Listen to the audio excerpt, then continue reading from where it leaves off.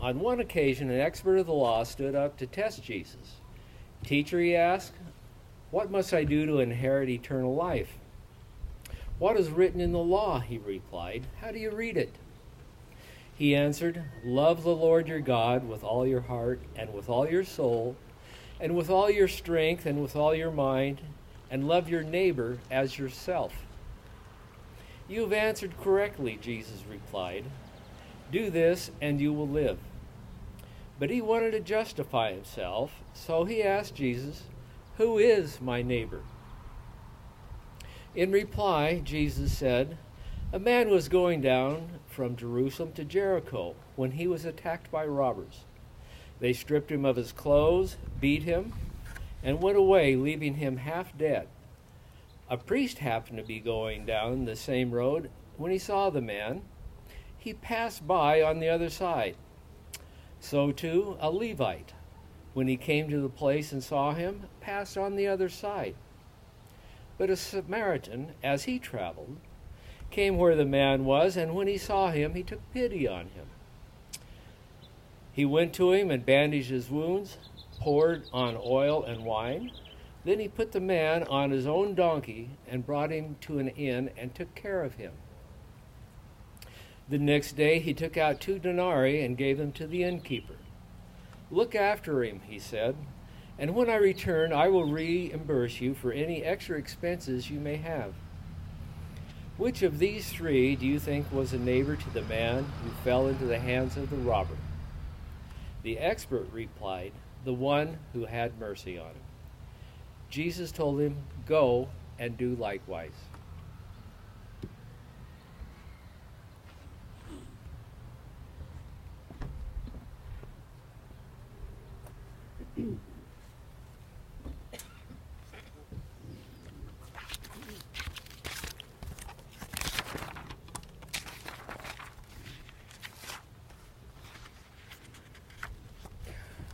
Well, I am back after 3 weeks gone on vacation, which is a good, solid chunk of time. And we went to Hawaii. We've never been to Hawaii, so that was very exciting because you never hear people say, "Oh, Hawaii, it's all right." So that was exciting for us. 3 days after we arrived, kids started getting sick. Brian and I got sick shortly after, and it was COVID. After over 2 years of avoiding that virus, it finally got us. And we recovered just in time to get on the plane and come back. I still have a nasty cough, so I have a cough drop, so hopefully I don't cough in your ear the whole time. So it was not an ideal Hawaiian vacation, but it is sort of a reminder that life is rarely ideal. Well, when I leave on vacation, I try to really unplug from everything and just cycle everything down. So when I got back, I start, looking at the news. And a lot had happened while we were gone. The Supreme Court had been busy. I mean, wowzers. So we all know the Supreme Court struck down Americans' right to privacy as it relates to abortion. They also took away EPA's ability to limit carbon emissions, which affects our planet. They struck down limits on concealed weapons. They struck down a student's right to not be coerced by prayer of their public school coaches and teachers. And they took away the requirement for reading Miranda rights. I mean, it was busy.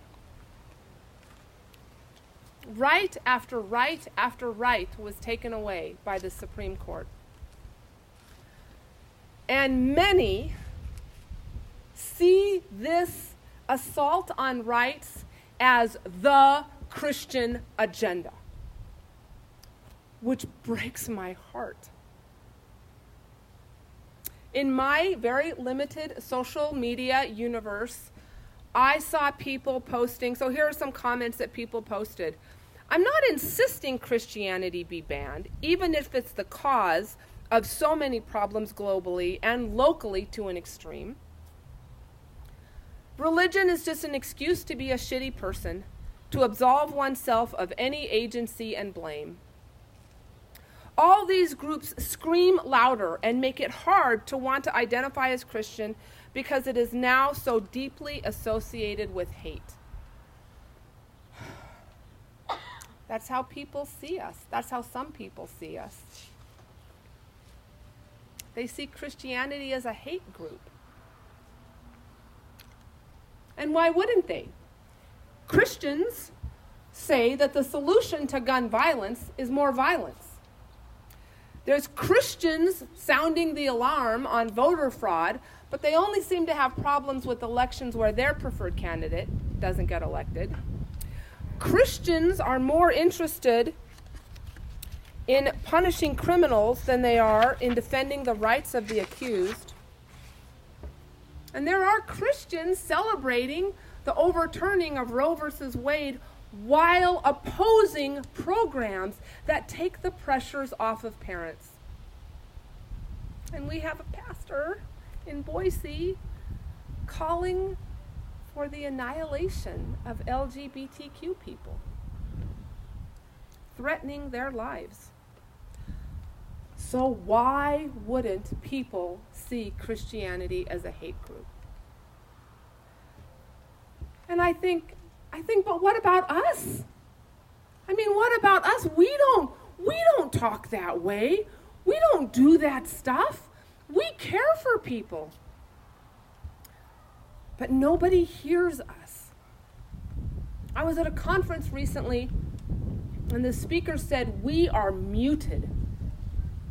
We make our statements, and we post on social media, but we are not heard. We are not seen. Last summer, I ran into an old colleague who grilled me about why aren't pastors stepping out in support of mask wearing as a pro-life issue. And I said, we are, but it doesn't make the news. Now, I have long upheld the conviction to call people what they ask to be called. So, if a person tells me they're female, I'm going to refer to them as female. If a person tells me what their pronouns are, I'm going to use their pronouns. If a person tells me they're Christian, I'm going to call them Christian.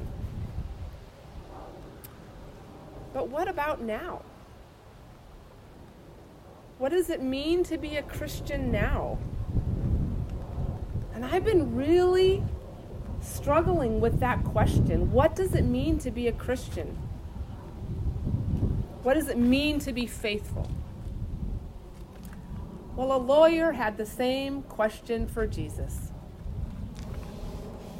We hear that on one occasion, an expert of the law stood up to test Jesus. So an expert in the law, we would call a lawyer. This law they were an expert in is what we would call the Old Testament. So we could just as well call them a theologian or a scripture scholar. And they said to Jesus, "What must I do to inherit eternal life? What do I do to stand in this place where God's eternal life is?" And we can think of eternal life as lasting forever. The older I get, the less appealing that sounds in this body.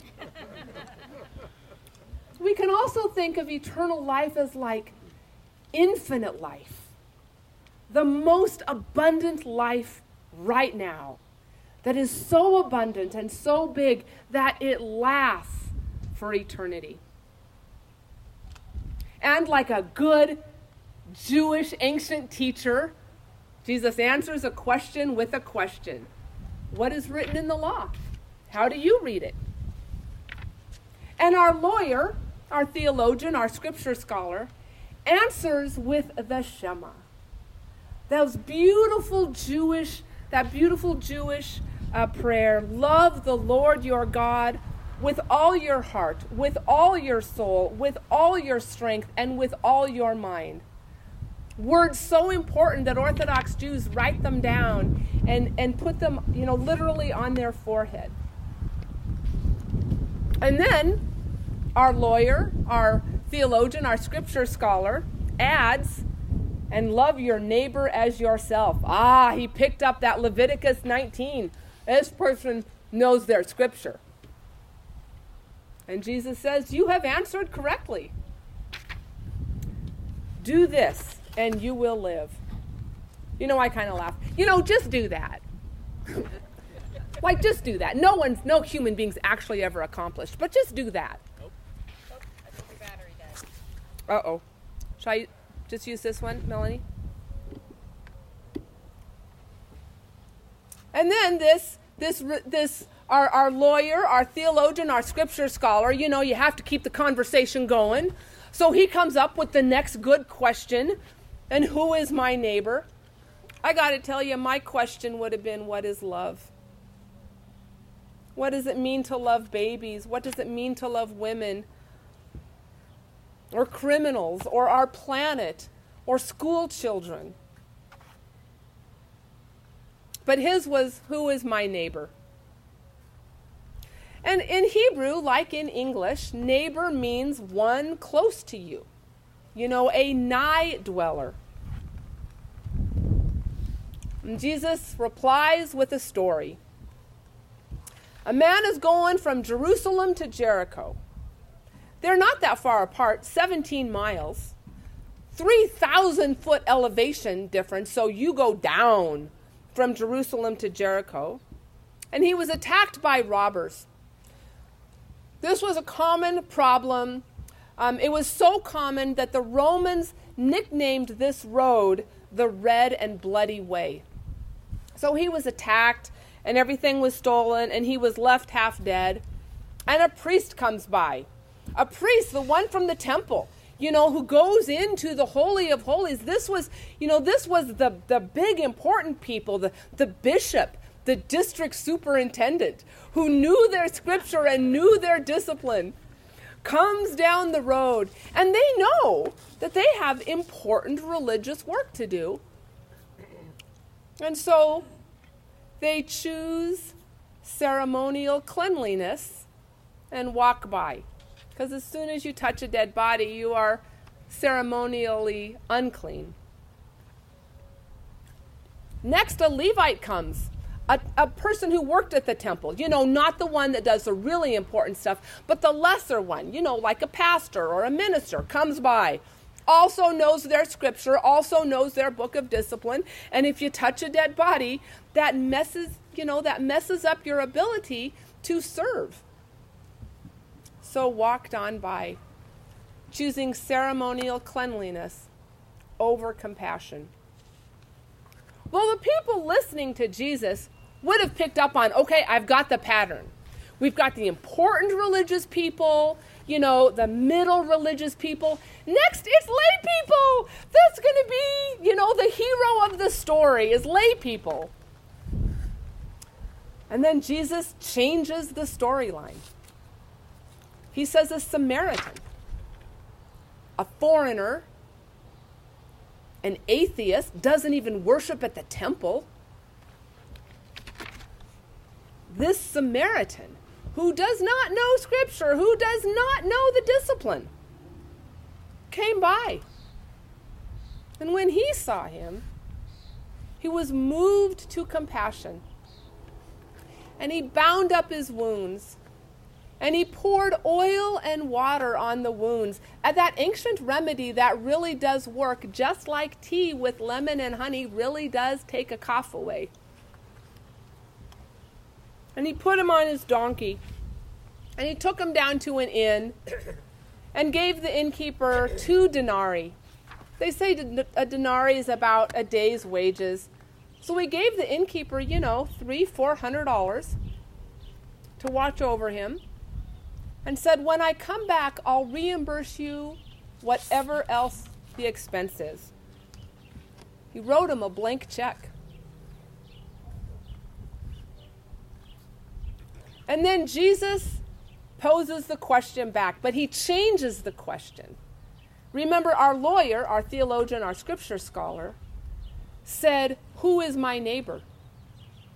And Jesus' question is, which of these do you think was neighbor to the man left half dead. Jesus changed the question.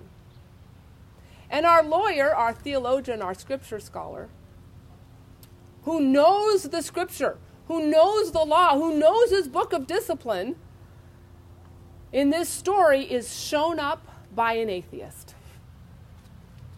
And so he responds. He can't even cough out the, name Samaritan, the one who had mercy on him. And Jesus said, go and do likewise. You want to know what it looks like to be faithful? Here's an example from one you don't see as faithful, from a person you despise. Jesus said, go and do likewise. And Jesus wasn't naming emotion, he was naming action, which we all know. What we do says much more about what we believe than what we say. If we say we love babies, but we only care about making abortion illegal, then what we love is the law, not babies.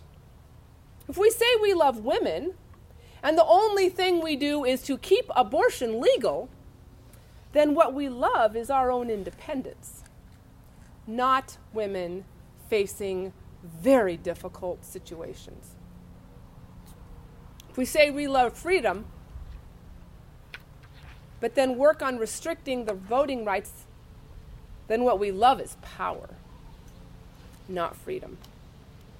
When asked about love, Jesus answered with action. The lawyer's question was, who is my neighbor? But Jesus' response really was, he was answering the question, what is love? What does it mean to love? Which one of these acted with love? And we all know it when we see it. Love is people over issues. Love is compassion over certainty.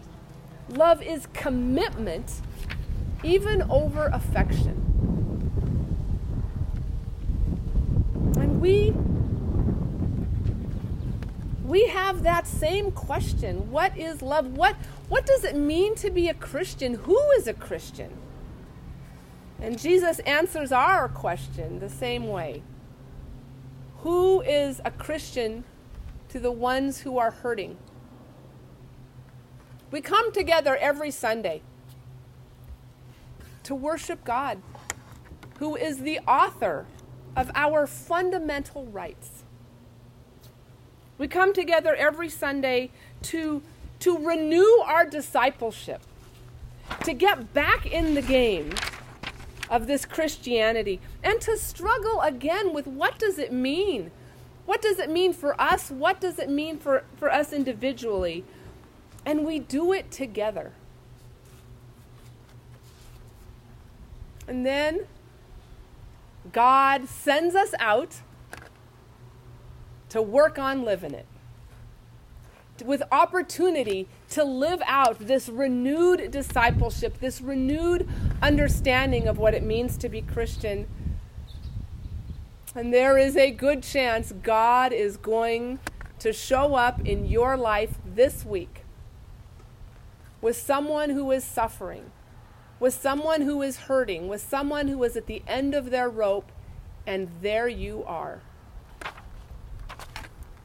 with a new, renewed sense of what it means to be a follower. There you will be, claiming your Christianity with your actions. And we need to turn the mute off. And we need to claim this Christian faith that serves others. And we need to claim it loudly and boldly. Amen.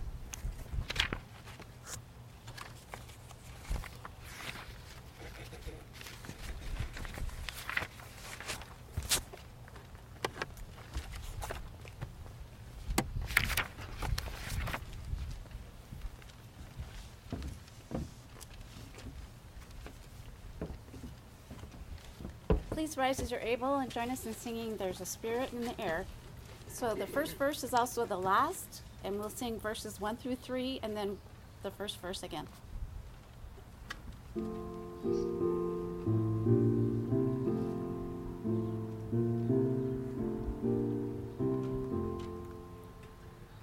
There's a spirit in the air, telling Christians everywhere, praise the love that Christ revealed, living, working in our world.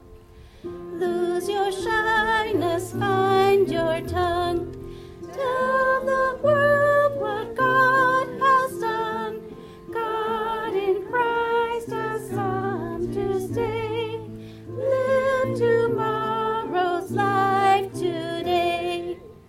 When believers break the bread, when a hungry child is fed, praise the love that Christ revealed, living, working in our world. There's a spirit in the air, telling Christians everywhere, praise the love that Christ revealed, living, working in our world. You may be seated.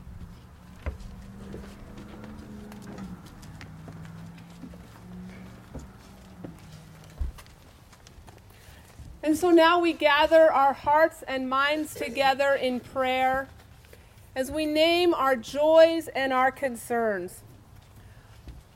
What I'd like to ask you to do is stand up. If you could stand up. And then find another person or maybe another two people and share those joys and concerns that are on your heart today that you would like to pray for. So find another one or two people, and then we'll come together at the end and pray together.